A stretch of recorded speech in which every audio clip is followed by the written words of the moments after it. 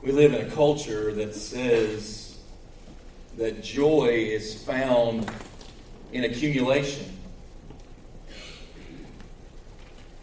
And yet we serve and worship a God who says that joy is found in sacrifice. Our world says you'll find joy in getting more. Christ says you will find true joy in giving more. With those thoughts in mind, would you open to Philippians chapter 1? We're going to begin to walk through this short 4-chapter book, 104 verses before us. There is a lot in these pages that probably are about 2.5 pages in your Bible. We're going to go deep and we're going to stay a long time in this book because I believe God has a word for our church through this season. I've entitled this series Gospel Joy, and here's where we're headed. Throughout the book of Philippians, you find this amazing link between the gospel of Jesus Christ and abiding, lasting joy. In fact, what we're going to see is there are a number of different places where the joy and the gospel come together. A number of different connecting points that we're going to see where the joy of Christ and the gospel of Christ walk hand in hand with one another. And here is my challenge for you today from the very beginning. You're supposed to save the challenges till the end of the message, but I'm going right after it this morning.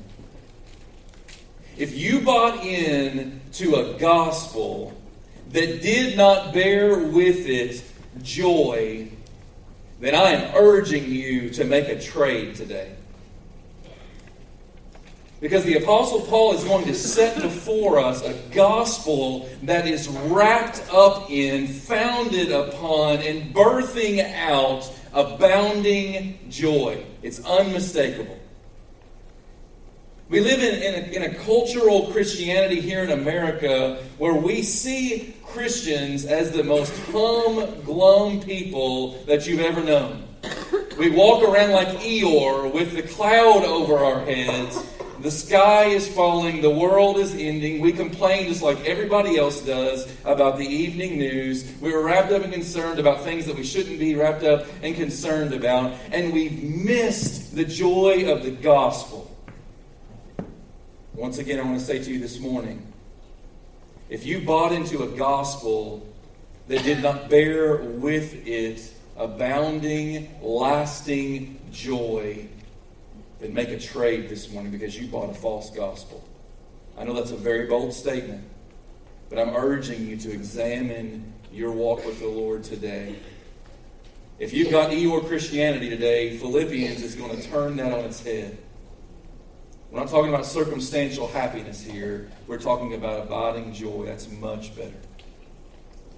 So with that being said, if you're able to stand this morning, would you do so in honor of God's Word? We're going to talk about today the joy of partnering in the gospel. This is the first link between joy and the gospel, is this idea of partnership. And I hope you'll see it as we walk through these opening verses together.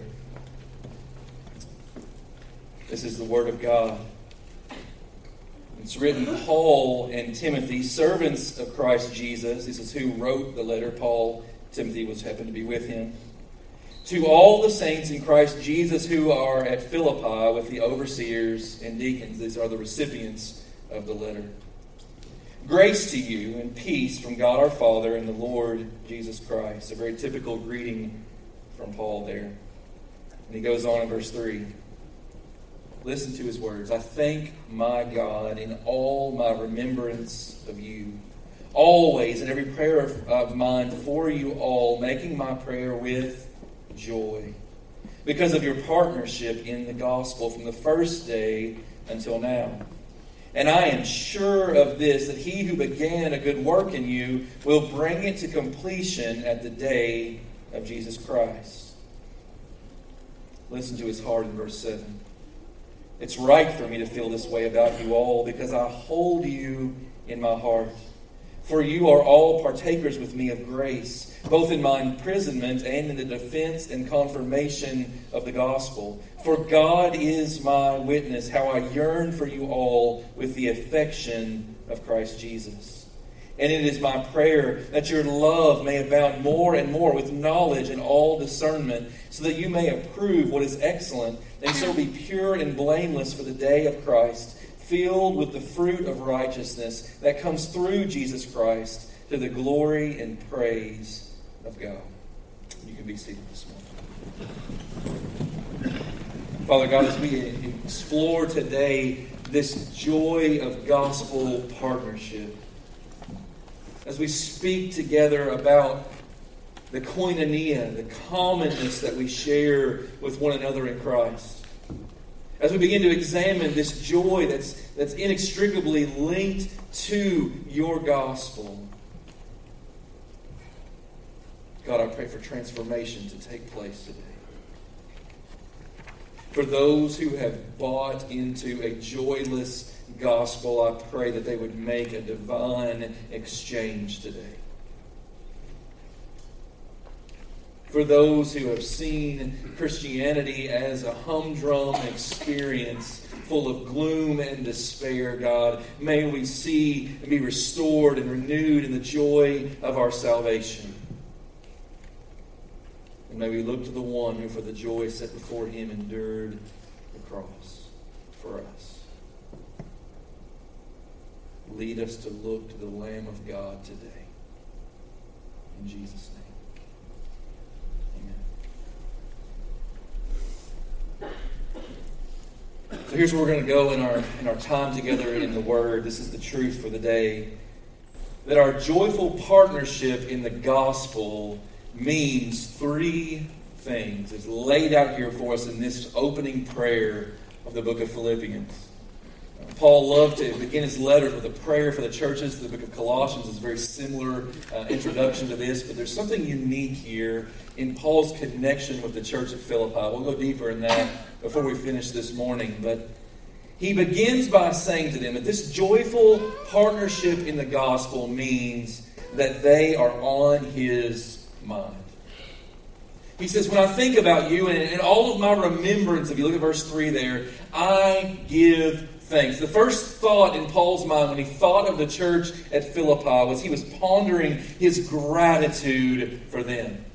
When I think of you, I am thankful. I hope everybody in this room, when you think of a certain individual or maybe a group of people, that there's somebody in your life that God has put there, that just the mere thought of them produces in your heart gratitude. Could somebody affirm that this morning and just say, yes, when I just think of this person or this group of people, it produces in me gratitude.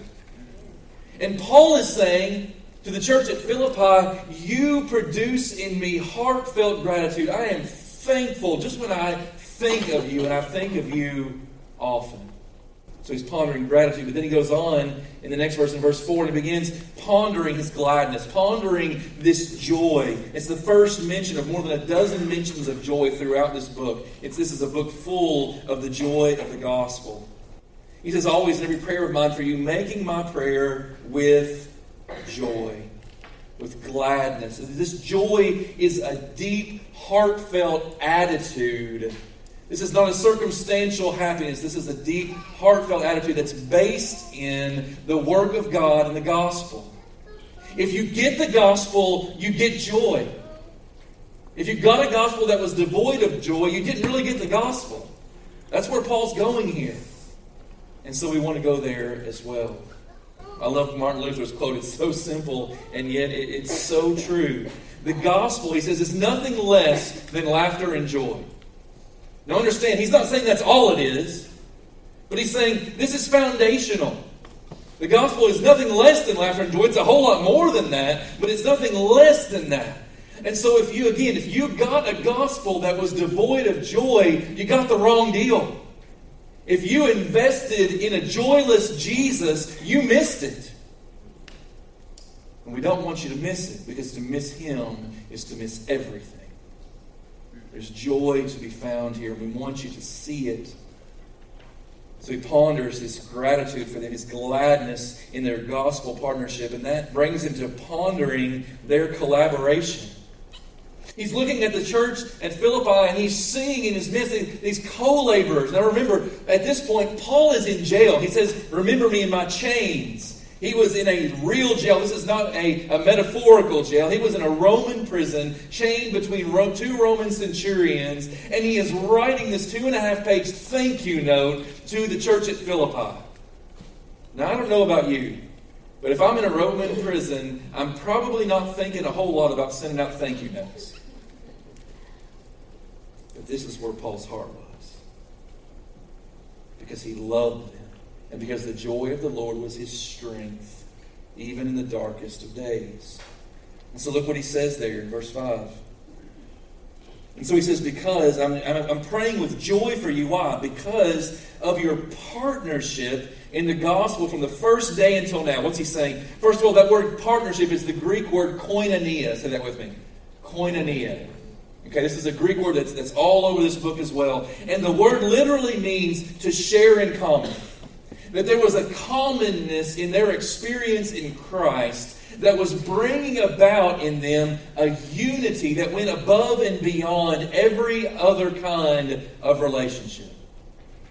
So here's what koinonia means for the followers of Jesus Christ. If you count yourself among that number this morning, if you've been saved by the grace of the cross, His blood poured out as we sang a few minutes ago, if His blood was poured out for you and has cleansed you of your sins and you enjoy a right relationship with God through Jesus Christ, if that's you this morning, then you've been invited into koinonia. And here's what that means. That means that you have more in common with a believer in South Africa this morning who's walking with Jesus than you do with somebody who lives under your roof who is not. Now take that in for a moment, because I'm going to step on some toes here because I know we love family. But I want you to understand that this word koinonia and the way that Paul is using it means that there is something that trumps family because of the gospel. The reality of the gospel is that your family may endure to the end of this earth, but after that, there's a new family on the block. One to which you've been invited to, not just in pie in the sky by and by, but in the here and now. And that's why this God who loves the orphans and the widows, those who are without family, is so focused on them. And drawing them into this place where He calls the early church. He says, go care for the orphans and the widow. Care for the familyless. Because that's the heart of God. Because He's creating a new family. And this reality speaks to this point that you have more in common with a believer in India today who is walking with Jesus Christ than you have with someone who may even share your bed every night if they're not walking with Jesus. One of my brothers in Christ gave a testimony this week, and I won't share all of it, but the part that stood out to me was this. He was talking about a time in his life and he was wrestling over a particular relationship he's involved in with a young lady, and they had everything in common. Like the same music, and enjoyed the same kinds of things. Everything just seemed to be clicking in that relationship of 2+ years. But the one thing that was missing was he had faith in Christ and she did not. He tried to share the gospel with her, tried to bring her to faith in Christ. He tried to do all of those things that we would do in that situation, loving someone, desiring for them to know Jesus. But at the end, he was faced with a decision. Do I continue in this relationship where we have everything in common except for Jesus? Do I marry this woman or do I end this relationship? And God led him to the place where he ended that relationship. And a week later, God introduced him to a woman with whom he had nothing in common except Jesus. And they are happily married to this day. Now, it sounds like just a happy ending story that I'm sharing with you, and in some ways it is that, but here's the point. What you share in common, this koinonia that we have with one another as believers, is a bigger commonality than anything else in your life. It's bigger than the commonality of your favorite sports team. It's bigger than the commonality of your profession. It's bigger than the commonality of where you grew up. It's bigger than the commonality of your language. It's bigger than the commonality of your skin color. This commonality, this sharing in common, this koinonia means you have been drawn in to a new family that now trumps every other relationship that you have.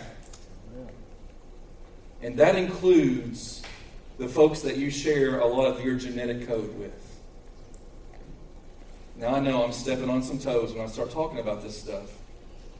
But you need to see this for what it is. Because the danger is that we would see the church just simply as a Sunday morning gathering. In fact, I want to use the word that is often translated, koinonia is often translated fellowship. Here's what I thought of fellowship growing up. I grew up in a Baptist church, very Baptist church, not even like this one. We were very Baptist. Okay? We had a certain way we talked, walked, dressed, the whole 9 yards. And when I heard fellowship, here's what I thought about. We're going to have cookies and punch after the service today. Or better yet, here's the height of fellowship. The ice cream social. Because there was an older lady in our church that made homemade ice cream that beat Baskin-Robbins into the ground. And when I heard fellowship, that meant we're going to get snacks. We're going to eat. We're going to have some time together. That was my picture of fellowship. We have watered down that word to where it means cookies and punch. And what it means in the reality, this koinonia, this fellowship means that you have been invited into a family, drawn into a family, rescued into a family that trumps every other relationship. That what you have in Christ with someone who is polar opposite from you is more important than what you have with someone who may even be your twin, genetically speaking, if they're apart from Christ. To have Christ in common means you have everything in common. Are you hearing me, church? I'm not just talking about a Sunday morning gathering here. I'm talking about a family of faith that will last for all eternity. By the way, young people, I want to talk to you for a minute. Because I made some mistakes in this area. I need you to understand. I need you to understand from my own experience that in choosing those that you will date, that you will connect yourself with, that you will choose to have a koinonia type relationship with, whether that's your peer group or whether that's your boyfriend or your girlfriend, the most important thing about that individual is this: do they love Jesus? If that's not there, I don't care how hot they are. I'm shooting straight with you this morning because I made the mistake. My very first dating relationship was a girl that I thought was really hot. She was a cheerleader, all that kind of good stuff was going on there, but she didn't know Jesus. And it wrecked my relationship with the Lord for 1.5 years while we dated. I know we love all this dating evangelism kind of stuff. Well, I'll just lead them to Christ. Here's the reality. In your pastor's life, no. She led me away from the Lord. And I'm not blaming her. I allowed that to happen because I entered into koinonia with someone that I never should have been in koinonia with. By the way, that goes for the adults in the room as well. Examine your closest relationship, your circles of influence, those who have a bearing on the way that you think, the way that you make decisions. And if those folks don't have an intimate love relationship with the Jesus that you serve and worship, then you need to rethink those relationships. Now, I know there's a lot of hard stuff in this. I'm not trying to make it easy this morning. And I know some of you are in that place where you do share intimate relationships with those who don't love Christ like you do. I know that. And my heart is burdened for you in that. And the Bible doesn't say you just cut off those relationships. You do seek to love them to the Lord. But I'm talking about those places where we choose those that we will spend time with, where we choose those that we'll enter into relationships with. And the choice that we make needs to be based in what Paul is laying out here, saying, what you have in the gospel should trump everything else in your decision making. It's really a deeper look at the church than what most of us understand. Co-laborers in the gospel. Finally, in verse 6, he's pondering his confidence in that very gospel. Now, we all know Philippians 1:6. This is one of those, Matt Chandler calls it a coffee cup verse. It's one of those you can put on a coffee cup. I would call it a t-shirt verse or a life verse. It's one of those that everybody's heard. He who began a good work in you will bring it to completion. You all heard this verse. But what we like to do with these verses is we rip them out of their context, and we tend, as Americans, we tend to individualize them. He began a good work in me, and I know that he'll complete it. That's not what the verse says. Look at verse 6. He who began a good work in you, by the way, in you in English can be singular or plural. In the Greek, this is definitely plural. He who began a good work in you, church. He who began a good work in you, family of faith. He who began a good work in you, he will complete it. Now, yes, you can apply that to your individual walk with the Lord, but please don't go to that place where your faith is so individualized that you miss this necessary corporate aspect. The church is not optional equipment in the Christian life. You will neither grow in Christ, nor will you truly walk with Him apart from His church, because that's His design and plan. And He who began that good work in His church will complete it. That's His promise. That's the confidence we have in the gospel. And so what does the church do as a result of that confidence? Look at Acts 2:42. It says they devoted themselves. They set their heart and mind upon. They were running after, pursuing, going. That's what devoted means. All those things. They were wrapped up in this. And it's so simple. The apostles teaching the Word of God. Faithfully teaching the Word of God. That's foundational for His church. The fellowship, that's the word koinonia that we've been talking about. The commonality of the gospel, this new family we've entered into, they were devoted to that. Even if it meant, in the first century, it literally meant for so many, your family's going to reject you because you've claimed love for Jesus. But now God is drawing you into a new family that's better anyway. Fellowship. To the breaking of bread, there's something that happens around the dinner table when God shows up with His people. The breaking of bread becomes a holy thing. Even if it's party with the pastors and pizza and cake, something special begins to happen. And the prayers, we'll come back to the prayers in a minute, but this is foundational. Beginning and end, the Word of God and prayer, foundational to this koinonia, foundational to His church. And this is where joy is found. So Paul says, you're in my mind. I know we've dwelt a long time there, so let me go on to the next point. You are in my heart. Some people, when they read Paul, they see this deep theologian who really doesn't seem to be much of a people person in any way. I would challenge you to look at verses 7 and 8. Listen to what he's writing here. He said, it's right for me to feel this way about you. No deep theology here, just intense love for them, because I hold you in my heart. For you're all partakers with me. There's that word koinonia again. Partakers, fellowship, partnership, partakers with me of grace. What kind of grace? Look at what he says. Both in my imprisonment and in the defense and confirmation of the gospel. So let me give you just real quick a little background on how Paul came to have this kind of love for the church at Philippi. It takes us back to Acts chapter 16. The context of Acts 16 occurs in Acts 15. There was a council called the Jerusalem Council, and the church was wrestling over this question. What do we do with all these Gentiles that are coming to faith in Christ?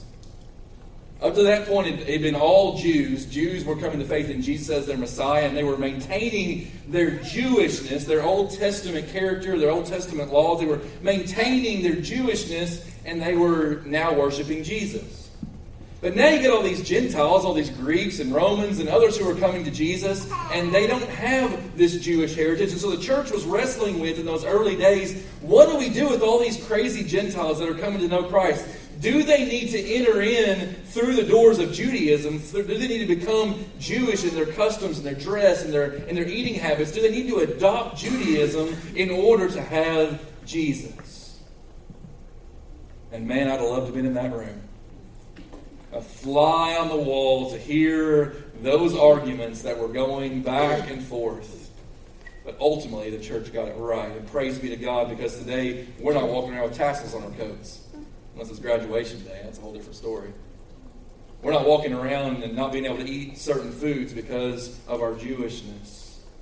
They got it right, and they said, you don't have to come to Judaism before you come to Jesus. We're saved by grace through faith. It's not of works. It's not about your nationality. It's not about your cultural background. It's about what Christ did at the cross. And so we can rejoice in that, Gentile. This is a reason for our rejoicing. Anybody who's not a Jew of Jewish background is a Gentile, so you're counted among that number today. And you did not have to come to Jesus through Judaism.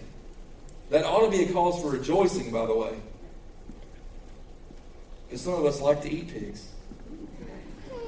In fact, I kind of like it a lot. So, life without bacon would be a little less joyful. So that's Acts 15. And then in Acts 16, Paul goes out with this good news. The good news of the Jerusalem Council. Gentiles, you don't have to become Jews first. You don't have to walk according to the law first. You don't have to do these things to measure up first. Jesus died for you, and that was sufficient. His grace is sufficient for you. So come, all you who will, all you who are weary and heavy laden with the systems of this world, come to Jesus and find life in abundance. Find a life that's worth rejoicing about. It goes out with that message. Second missionary journey for Paul is going out. And his plan was this. I want to go back to all the churches that I planted and started on my first missionary journey and take them this good news that you don't have to become Jews in order to be Christians. That we're saved by grace through faith. It's been affirmed and we can rejoice. And I want to go back and have this victory tour, basically. And so Paul gets to the city of Troas. Now, geographically, for those of you who are geographic folks, it's on the border of Turkey facing toward Europe.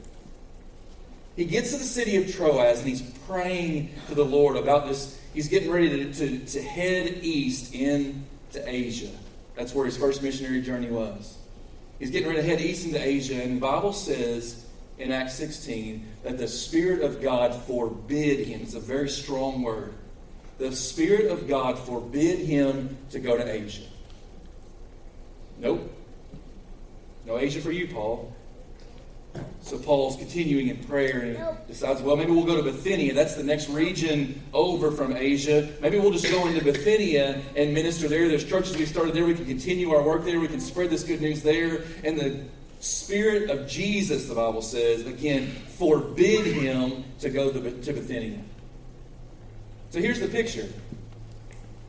Paul is wanting to go after a good thing. He's wanting to go and share this good news, the good news of the gospel, the good news of what happened at the Jerusalem Council. He's wanting to go on this victory tour and proclaim, start new churches, do all those things in the region of Asia and then in Bithynia. And God says no. Here's a point of application. How do you respond when God says no to a good thing? Now, we all have experienced, I hope, if you've been walking with Jesus very long, I hope you've experienced God saying no to a lot of bad things. That's not what we're talking about here. Paul has a God-honoring desire to take the gospel deeper in Asia, to take it as far east as he could go. He would have gone all the way to Japan, no doubt, taking that gospel. And God says no. Here would have been your pastor's response. What's the deal, God? Don't I have an awesome desire here to go and take the gospel to people that have never heard it before? To go back to these churches and affirm them in their gospel ministry work? To go back to those who have partnered with me? And don't I have a good desire here, God? And I probably would have gone to bed that night just a little bit upset with the Lord. And that's probably a small picture of it.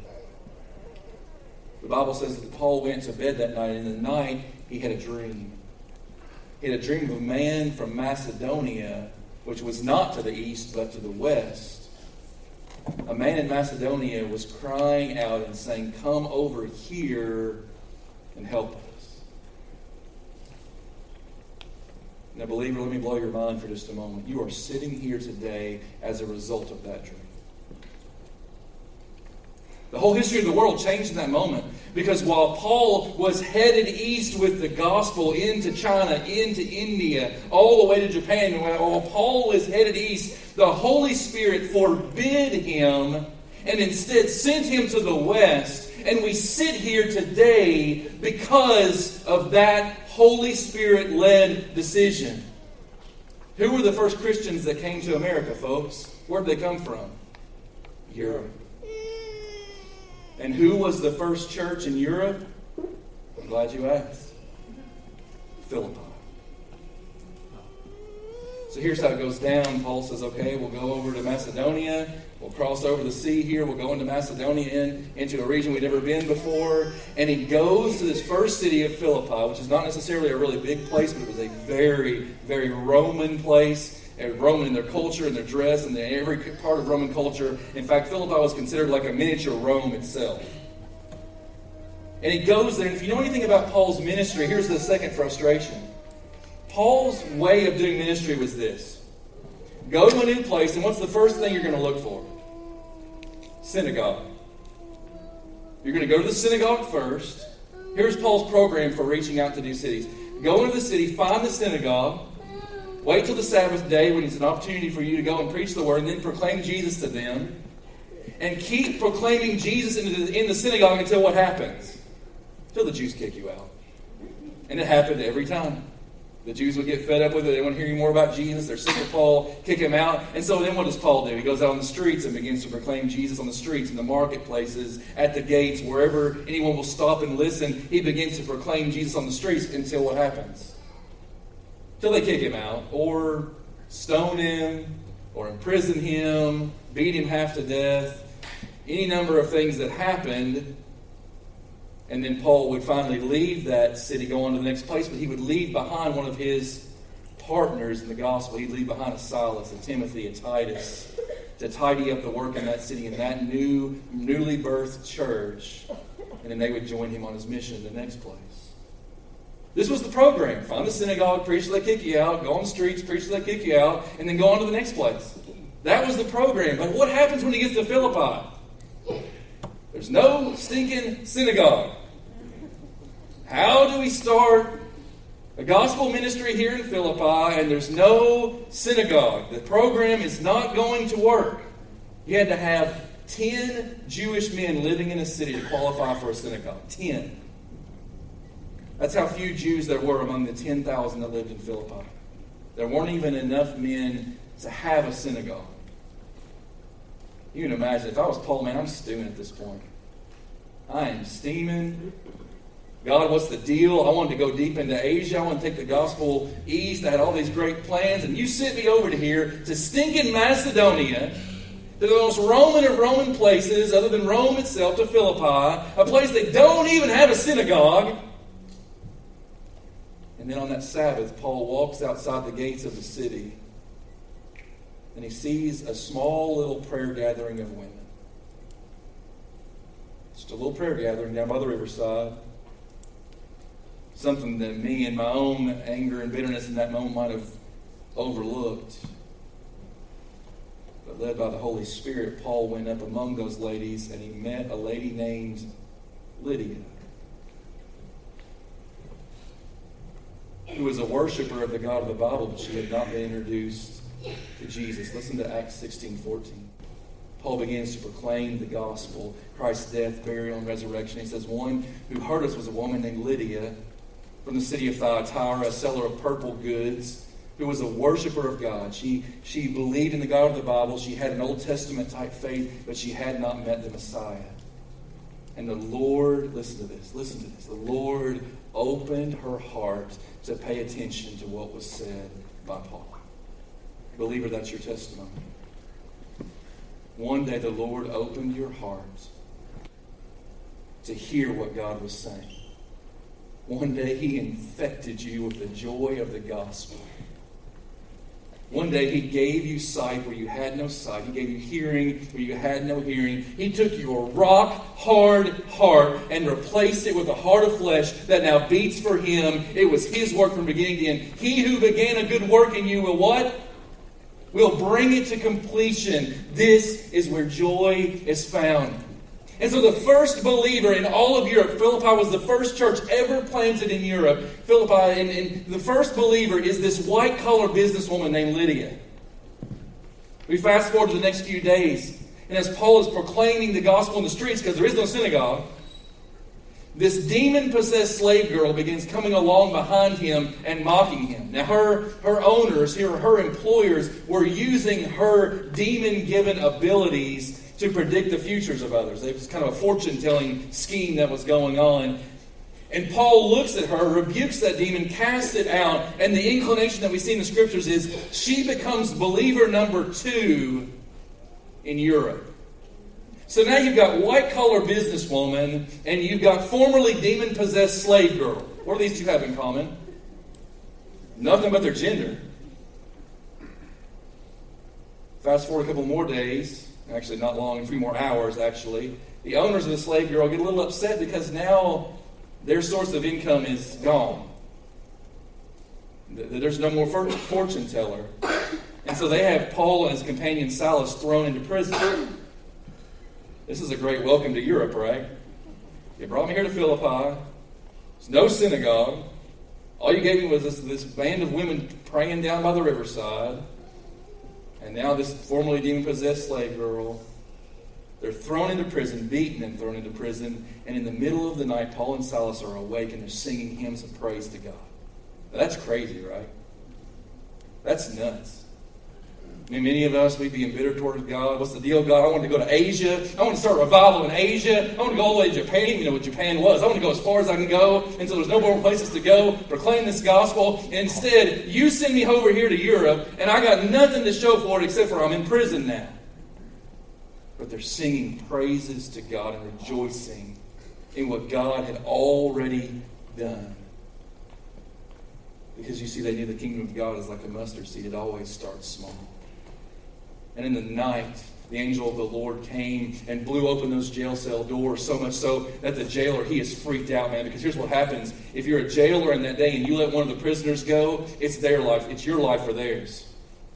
So he's getting ready to take his own life because he knows the Romans are going to do a whole lot worse. They may crucify me. They may do any number of things to me. So he's getting ready to take his own sword, slit his own throat. He's getting ready to kill himself in that moment. And Paul rushes out to him and says, "Don't harm yourself. We're all still here." And the jailer's response is what? "What must I do to be saved?" So now here's what you got in the church at Philippi. You got a white-collar businesswoman. You got a formerly demon-possessed slave girl, and you got a Roman jailer. Folks, this is the island of misfit toys. I hope you get that reference. Some of you may be too young to get that reference, but you've seen Rudolph the Red-Nosed Reindeer. The island of misfit toys, and nobody wants this picture. This is the church at Philippi. The island of misfit toys. These folks are going, what are these? It's like the beginning of a bad joke. What do a white-collar businesswoman, a slave girl, and a Roman jailer have in common? The gospel. This is what you need to see, church. That this foundation of the gospel of Jesus Christ changed everything. To the point where 10 years later, when Paul writes this letter to the church at Philippi, he's writing to a church that had experienced revival that broke out in Europe. Here's the game changer. Paul wanted to go to Asia and take the gospel, and God forbid him and sent him to Philippi where there was no synagogue, gave him some random band of women to preach the gospel to. He starts with these few converts that are just this ragtag band of misfit toys, but God used it to bring revival to Europe. And you are sitting here today if you know Jesus Christ. You are sitting here today on the shoulders of giants who took the gospel where it had never been proclaimed to the point that you know Christ today because of what happened in Acts 16. Folks, if that didn't produce joy or awe or something in you, you're missing it. I don't want you to miss it this morning. If nothing else, may you find joy in that day when He opened your heart to pay attention.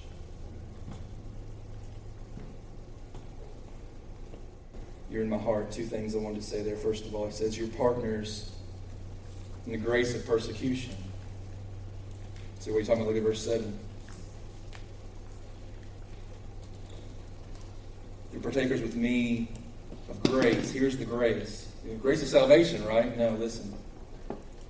Both in my imprisonment and in the defense and confirmation of the gospel. Here's what Paul's saying. This is nuts, folks. My imprisonment is the grace of God. You're going, that's just crazy. There's a little bit of insanity in Christianity, and you need to see it. It's necessary. He says, this is the grace of God. What has happened to me, we'll see it in the next section. What has happened to me has served to further the gospel. More people have heard about Jesus and God and come to salvation because of my imprisonment, so it's a grace of God. Whatever leads people to faith in Jesus Christ is the grace of God.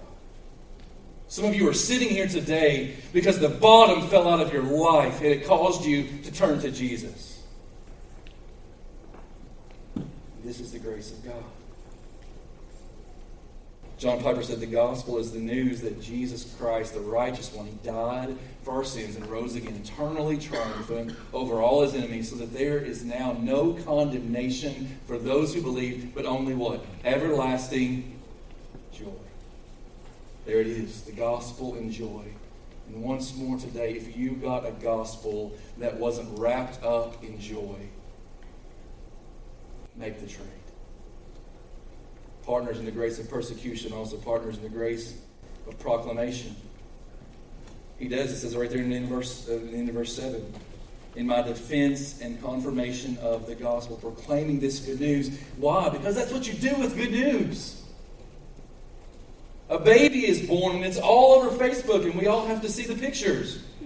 Why? Because that's what you do with good news.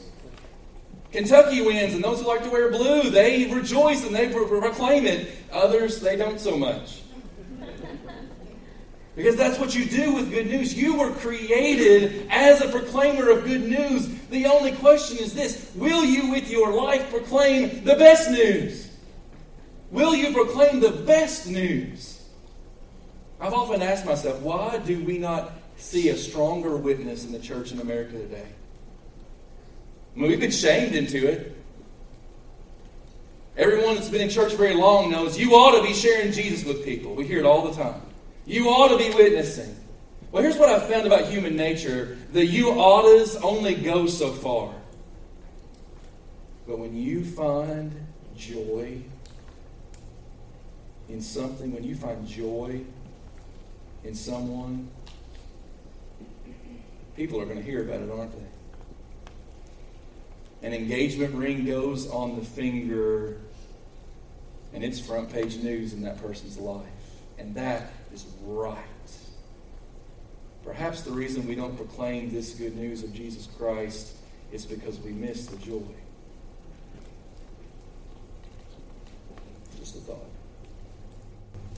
John says if we walk in the light as He is in the light, we have koinonia, we have fellowship with one another. And the blood of Jesus, His Son, cleanses us from all sin. That's reason enough for joy. Finally, He says, you are in my soul. You're in my mind, you're in my heart, you are in my very soul. He prays for them in these verses and these prayers. I want to encourage you as we look at these last few verses. I want to ask you, how do you pray for your brothers and sisters in Christ? So many of our prayers are wrapped up in health and safety and getting the job and entering into the new relationship and all those things. And none of those things are wrong. None of those things are bad. But I want you to see what Paul prays, because this is where the heart of true gospel-centered prayer for one another is. This is how I hope we'll begin to pray for one another. First of all, he makes prayers for their passion and their proficiency. I wish we had time to linger here because it's so powerful. But he says, it's my prayer that your love may abound more and more with what? With knowledge and all discernment. So here's the picture. He's saying, I'm praying that your love is going to be like a geyser. If you've ever been out to Yellowstone and seen Old Faithful, that your love is going to be like a geyser that just sprays up to heaven in praise of God and then falls to the ground and floods all those that are around. That your love is going to abound more and more. First of all, that vertical love between you and God, like a geyser to the heavens, but then as it falls down around you, that others are going to be so impacted by that your love is going to abound both vertically and horizontally. Horizontally because of the vertical. That you're going to flood people with this love. This is not just any old love. This is a love that's based in knowledge. The word here that's used for knowledge is a word that is only used one way in the New Testament. It's always the knowledge of God in Jesus Christ. It's always that. Frank Sheen said it would be a strange God who could be loved better by being known less. And yet that's what we so often see in our churches today. Folks professing to love God, and yet they know little to nothing about Him. And they've bought into the lie that you don't really need to read your Bible. You don't really even need to go to church consistently. You just need to profess love for Jesus, and that will be enough. But here's the strange thing. In any other relationship in your life, have you ever experienced a love that's devoid of knowledge? Loving someone that you don't know. It's pretty hard. And even if you would say, well, I think I might have experienced that, here's where I would challenge you. How has your love for someone grown? Love grows through knowledge. The more I get to know my wife, the more I love her. You say, well, the more I get to know my spouse, the more I see things I don't love so much. Yeah, there's a phase in that. But here's the thing that happens. She could tell you some stories. There's the thing that happens, though. Over time, even those things that I once thought, wow, that's kind of gross, you begin to find that those are the very things that you know you would miss if they were removed from this earth. Some of you are shaking your head because you get it. The same is true of God, folks. Our love of God is spurred on by our knowledge of God, and our knowledge of God spurs on our love for God. And these two are linked hand in hand. And I want to say to you this morning, please don't even try to love a God that you don't really know. That's where it starts for all of us. I know what I'm saying to you is you have to grow in the knowledge of God. And that means reading His Word. That means meditating upon His Word. That means studying His Word, because this is the revelation of who He is. This is God's love letter to you saying, this is who I am. Draw near to me in love. I encourage you in that. So prayers for passion and proficiency. He goes on to make prayers for practicality and for purity. This is not just knowledge in it for its own sake, but it's a knowledge that works itself out in wisdom. The discernment that he's talking about here is it's not just the difference between right and wrong. So many people see Christianity as the dividing line between right and wrong. We're the upholders of morality. That is not biblical Christianity. Biblical Christianity is not the dividing line between right and wrong. It's the dividing line between what is good and what is best. You might want to write that one down, by the way. There's a whole lot of confusion, even as we're approaching Election Day in November. We speak about things like the moral majority, which I now think is the moral minority. We speak about these ideas as if those are what Jesus was all about. We're the people who are against bad stuff. No.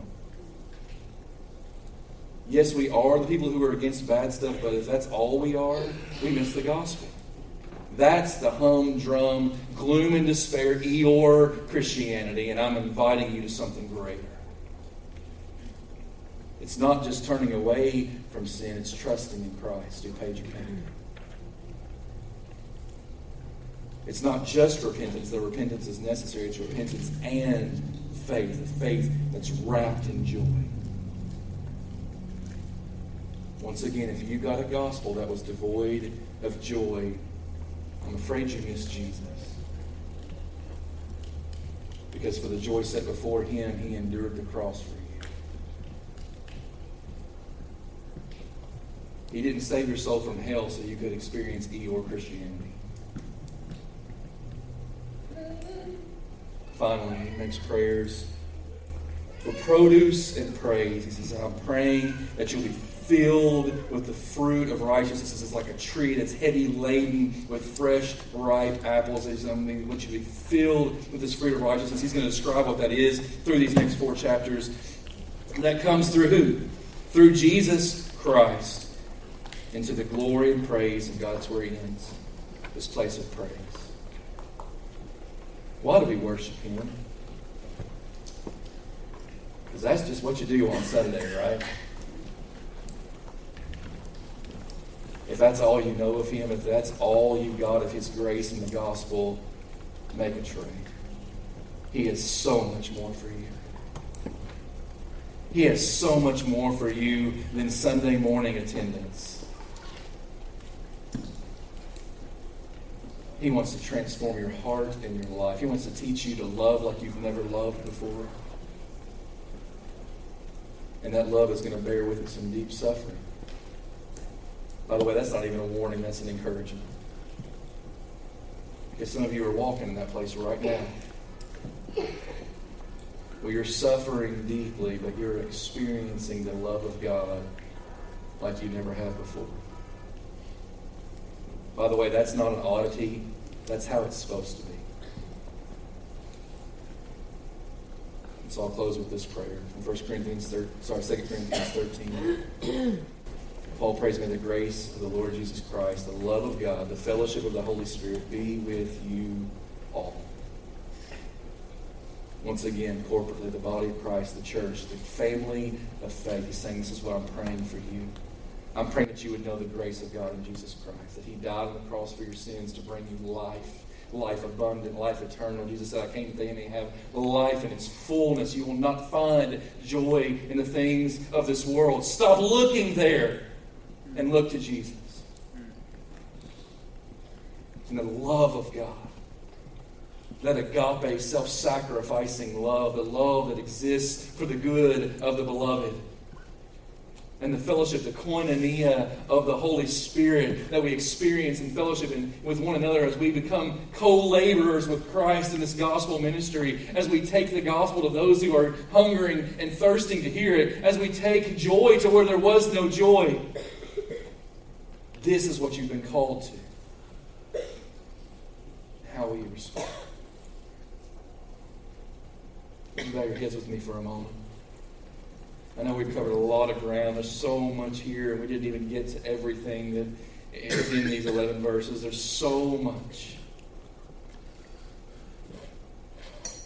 I want to ask you just a few simple questions in the quietness of this moment.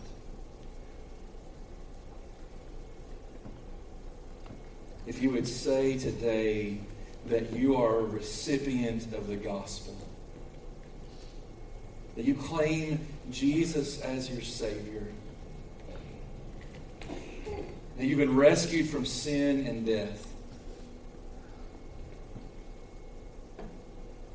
then I have to ask you this: where is your joy?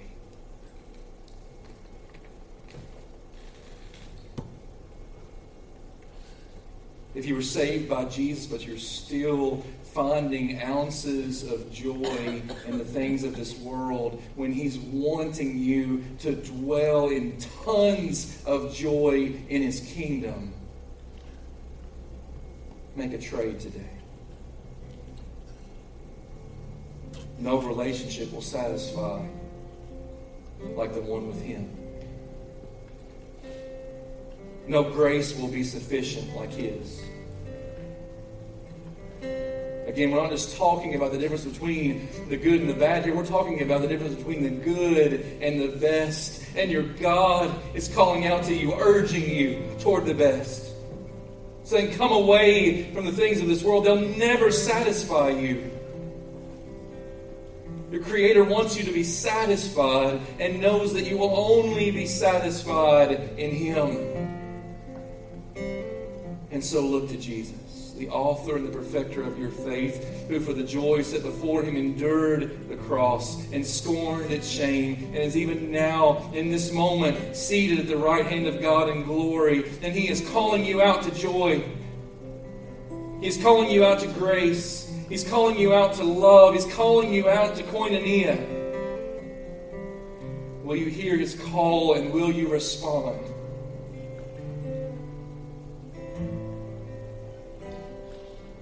This is not my invitation. This is his. He says, "Come to me, all you who are weary and heavy laden, and I will give you rest. Take my yoke upon you and learn from me.